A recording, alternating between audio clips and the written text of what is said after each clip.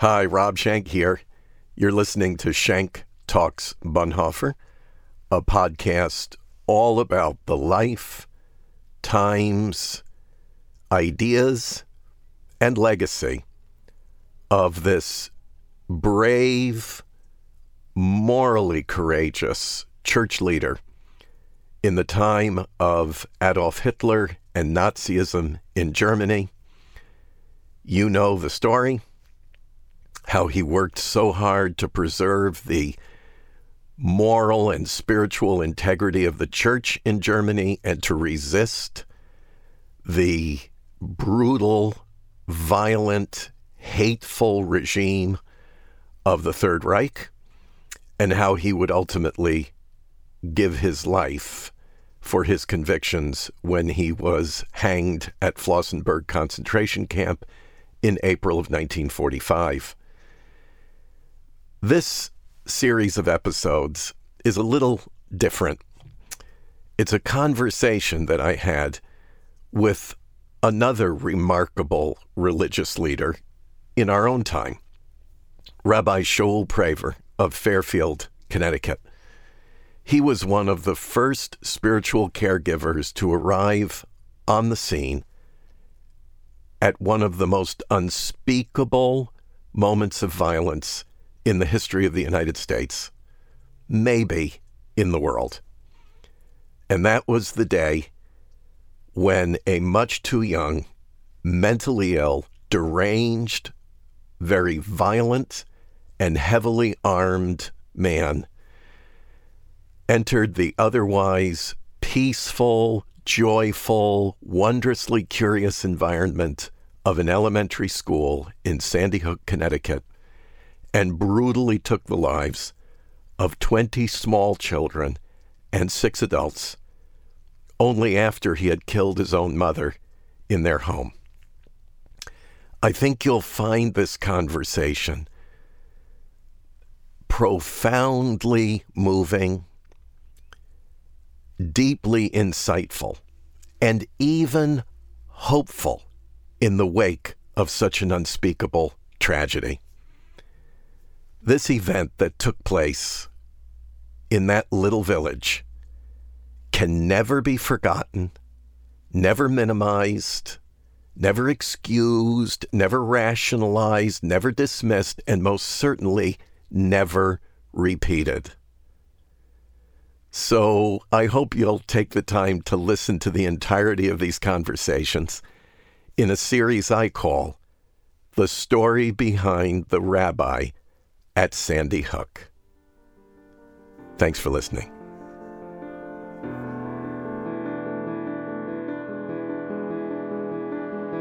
I'm in the home of Rabbi Shaul Praver, and sometimes I like to think of you as my rabbi. I have a couple of rabbis in my life, and I rely on them, but I thank you first for your warm reception here. We're in Fairfield, Connecticut, yes, not far from Newtown. That's very, very, very special to hear that.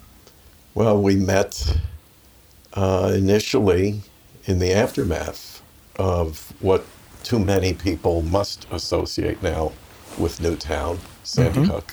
Yes. And the Sandy Hook Elementary School. But before we get to that episode, you have a whole life before that, and a career, if I can call it that, although, in Christian circles, we often refer to being a spiritual caregiver as more of a calling than a career, but it's both. Yeah. But you're not born a rabbi. No. Do you mind telling us about the personal journey that brought you to the rabbinate? Well, you know my father. I do. Bob. And he's not a believer in God of any form. And that was always a concern of mine as a child, because I felt a natural affinity, a natural belief that there must be an omnipresent creator of all things. And but he has his beliefs. My mother did believe. She had some of the traditions. Spoke Yiddish in the house with my grandmother, Sarah. With the exception of the Yiddish, I did find myself drawing a parallel here because you're describing Dietrich Bonhoeffer's family life. Wow. With a father who did not believe, with a mother who had some belief. Wow. And this is Schenck Talks Bonhoeffer. It's all about Bonhoeffer. All of a sudden, okay, you're another Bonhoeffer.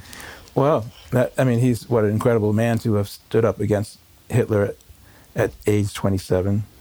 Indeed. And at that time, it was not easy to be the moral voice. We have a 4-footed guest who just joined us. In case you hear somebody licking their chops, it's not me. That's Philly. That's Philly, and Philly has a story. Yeah, Philly was given to me. He was one of the comfort dogs at Sandy Hook in Newtown. The dogs really won the day. They brought a lot of comfort to people that wanted to get past language, didn't want to talk about it, just wanted to sort of cuddle up with a empathetic, warm, furry creature that didn't ask them questions. Yes.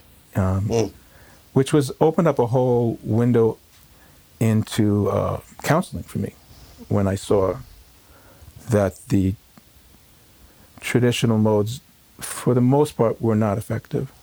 And yet big names from all over the country came in, and it was very nice of them to offer their services. But I can't deny that the most comfort that people had was through the nonverbal, the dogs, just to be quiet, calm, and doing things to help other people. That's when the therapeutic talk came out. Writing thank you notes for all of the teddy bears and all of the, really kind things. Yes. That people all over the country had done. Well, Philly interrupted the journey. Yeah. Your life's journey. So, so it began there, and my faith was solidified in 1969. I was an avid Mets fan. I always got the Newsday paper and knew all the stats. Just as a reference point, that is 50 years ago now, isn't it? It is. And I loved the Mets, and I wanted them to win the World Series, but they were in last place. And I made a fervent prayer. And people think I'm joking when I say this, but I'm not. That God should do miracles for the Mets in 1969. And I made that prayer in a very real way. If you are really God and can do miracles, show us what you could do. This 9-year-old praying. And that was the year of the Miracle Mets. Yeah. And that's all I needed. And to this day, I know, Cleon Jones played left field, Tommy Agee was in center field, Ron Sabota in right field, and so on and so forth. God showed up in 1969, and I knew that it was real. And God has continued to show up in the valleys and in the peaks of my life. There's another Bonhoefferianism in there because his nexus with reality, with where we really live and the things we really experience, he was so big on staying centered on reality and not taking the flight of fancy to the imaginary worlds. And just the story of the Mets. I mean, this is where we really live. These are the things that really concern us at certain moments of our lives. And I don't think you were kidding there that this... No, I meant I was 9 years old, and Yes, that's where a 9-year-old meets the reality of an answered prayer. That was my prayer. It was answered. And who could have anticipated that they'd be called the Miracle Mets? Yes. And history will show that there are things that happened on that field in that year. It's like Field of Dreams. I don't know. I'm not a scholar of baseball, but I think you will find that there were some catches, and Ron Sabota in right field, Tommy Agee, the blooper in left field. Yes. Throwing the guy out, and home plate after that. I've never heard a rabbi hold forth on that game. Yeah. As you are now. Yeah, no. But if this was an awakening of faith in you, did it continue uninterrupted from that point on? It continued mostly through an ongoing conversation that I was having with my grandmother from Vilna. She came, the typical story, 13 years old, Lower East Side. My grandmother, Sarah Marshall, came from Vilna. This is my maternal grandmother.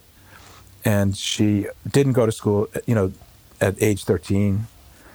She was a seamstress. They were poor, they made it through. And eventually, her children, my mother, moved to a town like Great Neck, and we were... Yeah, we have that also in common. I forgot about, this thing we have in common. And we lived on Schenck Avenue. Yeah, isn't that amazing? And back then, our family pronounced it Schenck.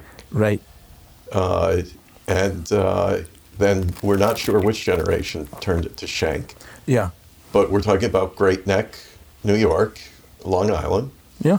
Where my father spent most of his formative years, where my namesake, Captain Robert L. Schenck, died in Korea, and while the family was living in Great Neck.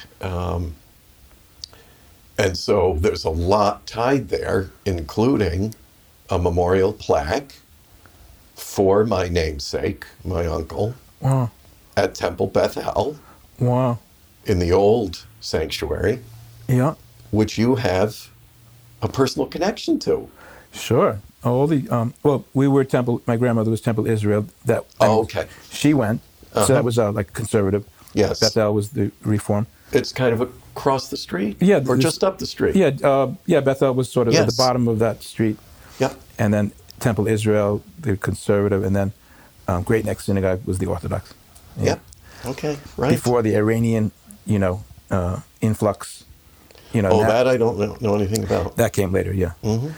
But those that was it for the Jewish scene in those days. It's interesting because Mr. Marshall,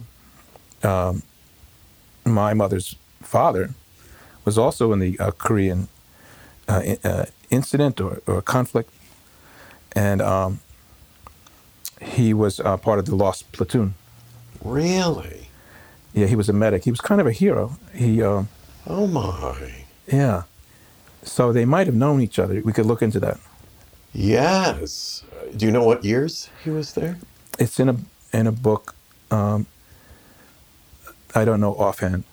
Bobby Schenck, Captain Schenck, was there 50 to 52. Mm-hmm. My older brother has it all. Yeah, documented. We'll have to look check into that out. Yeah. But where does that leave us? So now we're talking about Great Neck, and so that went on. So we sort of had these like Socratic conversations, my grandmother and I. What was life, like in the old country, and and she, in her own way, said, "Do you think you'll go to Israel? Maybe you'll like to learn more." She planted seeds. And eventually I did. I did go to Israel. And what year? 81. So I had graduated high school. Didn't really have the Hebrew education because my father didn't really support that. And he was stronger in his view than my mother. And that was okay. And I was into a general spirituality and Native Americans, actually. I got very, very involved with Interesting. Native American culture and learned a lot about it. And at 21, I went to Israel. College I wasn't really so lit up about my first couple of years in college. I went, but it wasn't really turning me on. And when I went to Israel, I really came to life. And that Where was did you just live? great. Jerusalem. In Jerusalem? Yeah. I stayed till 1989, became a rabbi there, the Jerusalem rabbinate. So I went to the real Orthodox and Black Hat I see. Talmud and in the Yes. Aramaic original sources. Yes. And So you were there during the years I was most frequently to Israel. It was in the 80s. In the 80s, yeah. And then I was involved in a hospital project in southern Lebanon. So I would go up to the north and cross over with the help of the Israeli Defense Forces Sure. that would get me into Lebanon safely to work out of St. George's Hospital in Marjayoun, Lebanon. That was 80. Oh boy, I'm losing track of time now, but in the mid 80s. You were doing chaplaincy? Yes. Wow. Exactly, and we placed a family there, a medical team, and he was the principal physician working out of that hospital. But now I get onto my own story, and this is your story. You're living in Israel, and is this when you decide that the rabbinate is your future? Oh, I went to Israel to become a rabbi. Oh, okay. So you're in rabbinical school. Yeah. Got it. Okay. I went straight for it. I missed that somehow. Yeah, no, I didn't say it. At that point in time, I was going there with, I had a real reason. And I was into a spiritual life. I knew I'd be some kind of a spiritual leader. I had a ponytail down my back. I thought I'd go to Israel for, I play violin. I'm a musician. Right. I thought I'd go, to Israel for 6 months and then, go to the India, where the spirituality is really happening, I thought. And then when I got to Israel, I saw, wow, this place is exotic. But India would have been, what, an ashram or something? Yeah, it would have gone in that direction. Yeah, right.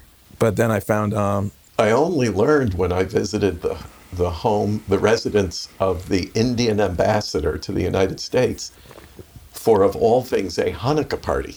Really?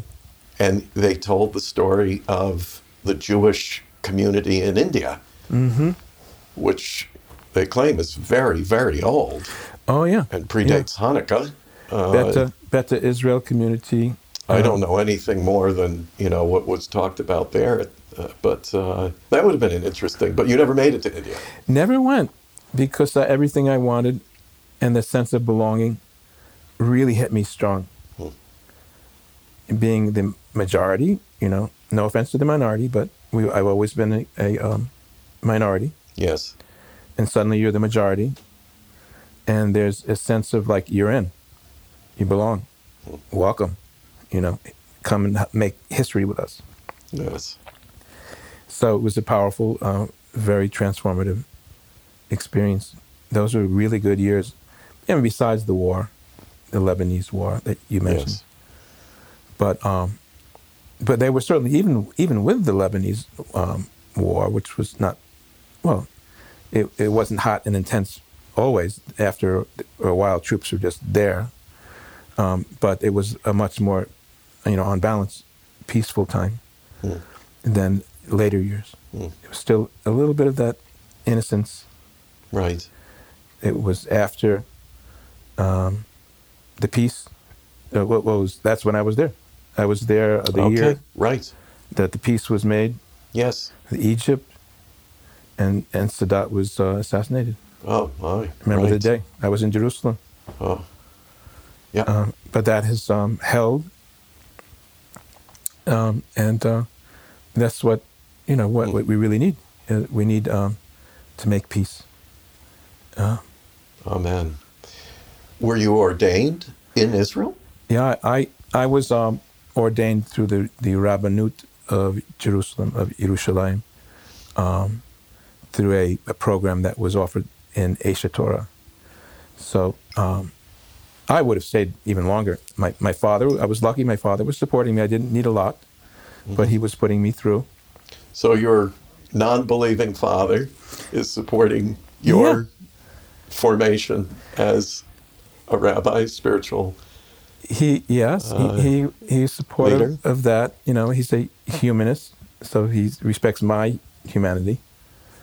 And I guess, as a young man, it was stabilizing and gave focus and purpose and a direction.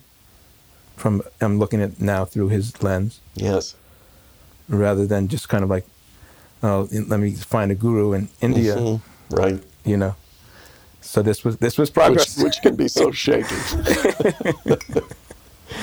I mean, it works for some people, and for some people, it's fine. It's just where I was at. I read the autobiography of a yogi. Yeah, I see. Right. And that's what I knew, and that's what I was exposed to. But there was a whole thing in Judaism and Jews from all over the world. It was a lot. It was not like the Jews in Great Neck. Right. There's another thread here. Again, folks, sorry to bore you with all things Bonhoeffer, but of course, Bonhoeffer had plans to go to India. Wow. And he wanted to study nonviolent resistance under Gandhi. Wow. He corresponded with Gandhi. And Gandhi extended the invitation. But Bonhoeffer never made it. He was arrested. That thwarted all of his plans. He was imprisoned. Yeah. And he would never get that opportunity. Wow. Interesting, it was his grandmother who tried to dissuade him. We need you in Germany. We don't need you in India. Wow. So he delayed it, and he delayed it too long. Never made it to India, but really wanted to get there. So now, could I ask you, obviously I don't know as much about Bonhoeffer as you do. I know a little bit. I know that he's a very, very important philosopher, and that he stood up against Hitler at a time where that was unheard of. Right. But there are a lot of different philosophers, and yet you have really zeroed in on Dietrich Bonhoeffer.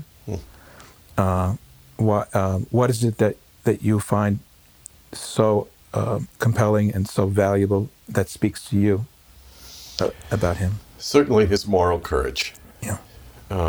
As you indicate, very few people,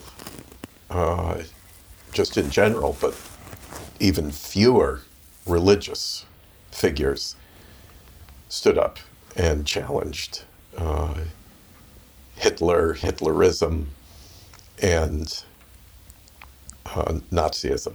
Yeah. And he did it, I have to say, he did it with panache. I mean, he, even with deference. And that impressed me, that he was able to do that. Of course, in the end, he would join a conspiracy to assassinate the head of state. Yes.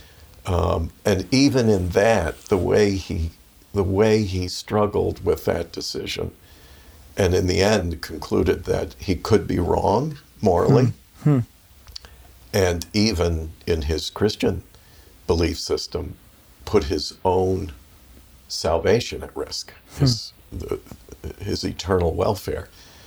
And yet, the other option of doing nothing while millions were being murdered, neither could he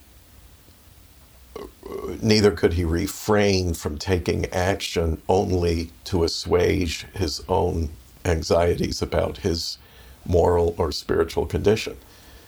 So all of that impressed me with the way he came to these decisions. And it was selfless in a sense, right? Very much so. Like even in his belief that he could lose his paradise. Yes.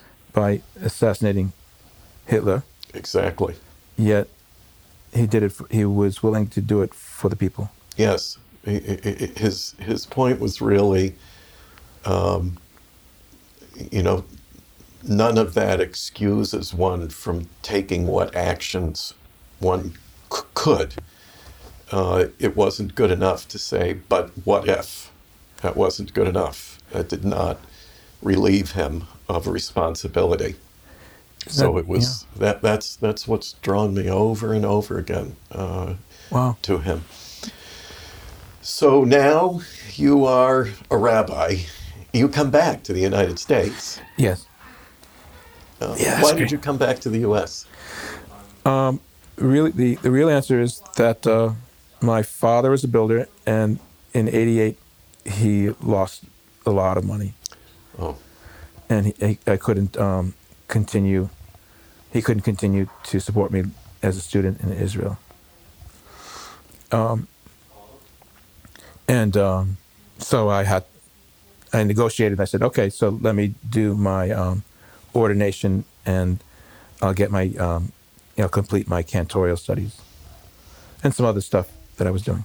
Can you explain that just a little bit for our uninitiated listeners? Yeah. So I was in a traditional yeshiva, and after you have a basic footing in Talmudic study in several different areas, civil law, family law, and you have a handle on holidays and the Sabbath, the laws and customs, then you can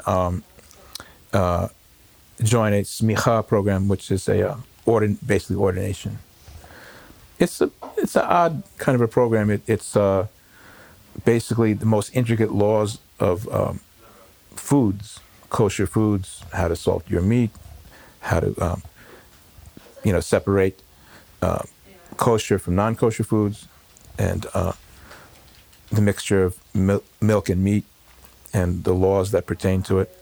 And so it's very, very complicated. It's not really practical, because usually there's big kosher outfits that give their stamp, and you're not really. It's not back in the shtetl, where you have to look at the chicken and say it's kosher or not.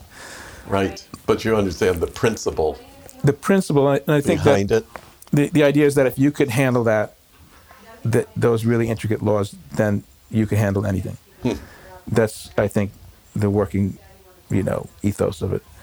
And so I went through that in Eshet Torah. So there you're going from the Talmudic to the halachic volumes, the Shulchan Aruch, which is the set law, which has the opinion of the Ashkenazic and the Sephardic, Ashkenazic being the Western European Jews, and the Sephardic being Jews from mostly Arab countries. There's some differences. So both traditions are recorded in the Shulchan Aruch, the set book of law. And then, it just filters down again to other layers until it distills into the way that Judaism is effectively practiced.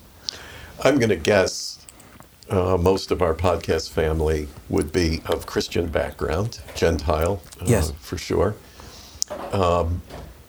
So there's a way, I think, that Christians understand ordination. Yes. And there are probably similarities, but also distinct differences with the way Jews understand ordination. Mm-hmm. At what point does someone say, you are now ready to be ordained a rabbi? Okay, so you have to pass all the tests. You go literal exams. Yeah, written exams. So we go through different sections. So you have to pass all that. And then once you've done that, you're given a final test, where you are given situations that were not exactly like the ones that you passed on the test. Some kind of oddball situation, which you won't necessarily be wrong or right, because there are those that are lenient and those that are not lenient. You would, fall into either one of the camps probably, or somewhere in between. But you have to rationalize and say, why have you come up with that decision? What are you drawing from? Which commentators? Not just that you feel it. So if you've done... You need an authority. Yeah, because they're expecting you to be able to now think. Yes. That's what I liked about yeshiva. It was about thinking, not regurgitating. That's why I came alive. After 12 years of regurgitating and then asked to do the same thing in my first 2 years of college, that just wasn't happening for me. Yeshiva, I came alive. Now we had to think stuff through. What would, Rashi say in a case that is somewhat different. Would he still stick to his? At what point would he change? And so then you get into analytical reasoning, and that's just where I take off and light up. I love that stuff. I think, frankly, we have a lot of illustrations of that in the Gospels, in Jesus' discourse with certain individuals. There seems to be that dynamic going on. He was very Jewish. When I read the New Testament, in a certain way, that's why I like to teach Bible to Christians, because in a certain way I get Jesus more than the Christians, because I get the cultural thing, and when he's talking to some of the Pharisees, I could see him rolling his eyes, like, oh, that again, the Konyakish Jews, trying to ask if salt is kosher or something. He's dealing with an element in the society which is still here, and it bumps against the ruach, or the spirit of the law, versus the letter of the law, and how the letter and the jurisprudence creates the infrastructure to keep a people, and it's very stark and startling, some of the laws, like bishul akum, not eating the food of a Gentile, that's it seems controversial, today, it's terrible, Yes. Such a racy thing to say, Yet the rabbis, unapologetically say that, hey, stuff breaks down when you share meals, when you drink with people, when you, and they wanted to hold the people in a certain framework, so that we wouldn't die out, like the Canaanites and the Hittites and the Jebusites, and all the sites except for the Israelites, they're still here, and many would say that's because of our, jurisprudence, the law, the Mosaic law. And then there's that other part that wants to break out and say, but it's about the Shekhinah, it's about the, the divine presence, it's about love and compassion and these other qualities, because what does it mean if we're just still here but we don't have the Spirit? And so there's always this kind of natural tug of war. I think in all faiths, as Christianity distilled, you also have, evangelical, probably more in the charismatic, experiential. Yes.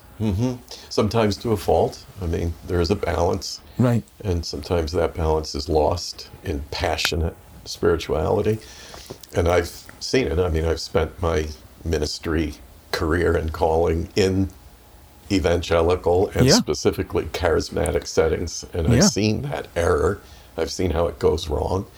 Too much on emotion, not enough on the rational side of faith, which is there. God gave us our all of our faculties, rational faith and rational faculties. And I won't ask you this, I won't put you on the spot, but it does make me think of the question that was posed to Jesus. No, you can ask any question. Okay. I'm good. Of all the commandments, referring to Torah, which are the greatest? And he said, they are two. Yeah. Love the Lord your God. With all your heart. You're big on soul. love. In fact, I'll let the cat out of the bag. Rabbi Praver has a book coming out on that subject, and we're going to talk about it in a subsequent podcast. Yes. But he said, they are two, and he quoted Torah. Love the Lord your God with all your heart, mind, soul, and strength. That's right. And the second is like it. He said, you shall love your neighbor as yourself. That's right. Love. It's all about love. So he's right. And he was actually just echoing the words of Rabbi Akiva. I mean, he was a student of the Pharisees. Yes. He broke off to the north, the Galilee, and, embraced charismatic Judaism, which the Love Zap is about, the return That's the rabbi's book title. We'll get to that. And but yeah, this was the ethos of Judaism that sometimes gets covered up with legalism. So it's a dynamic. I mean, and at the very heart of matter, there's electrons and protons, and they have opposing energies, and they're all necessary to make the everything go round. All this gives us insight into your own soul, and I think it says a lot about why you are serving as you are now as a prison chaplain. Right. That has a lot to do with love and with humanism, and dare I say, God, Sure, who is at work there, perhaps in ways we don't see God at work in other places. But it also positioned you for that day 7 years ago. Is it 7 now? Well, see, I got into prison chaplaincy as a response to the shooting in Newtown. Oh, I had the timing wrong on that. Yeah, okay, I right. thought you were already serving in that capacity. No. No. So here's how I was: pulpit, rabbi, cantor, educator, different jobs, different points in my career for 23 years. And then the shooting happened on that Friday morning, and I was a first responder.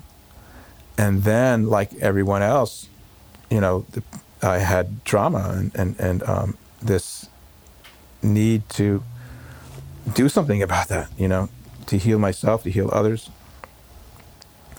And everything was the world looked different to me after the shooting.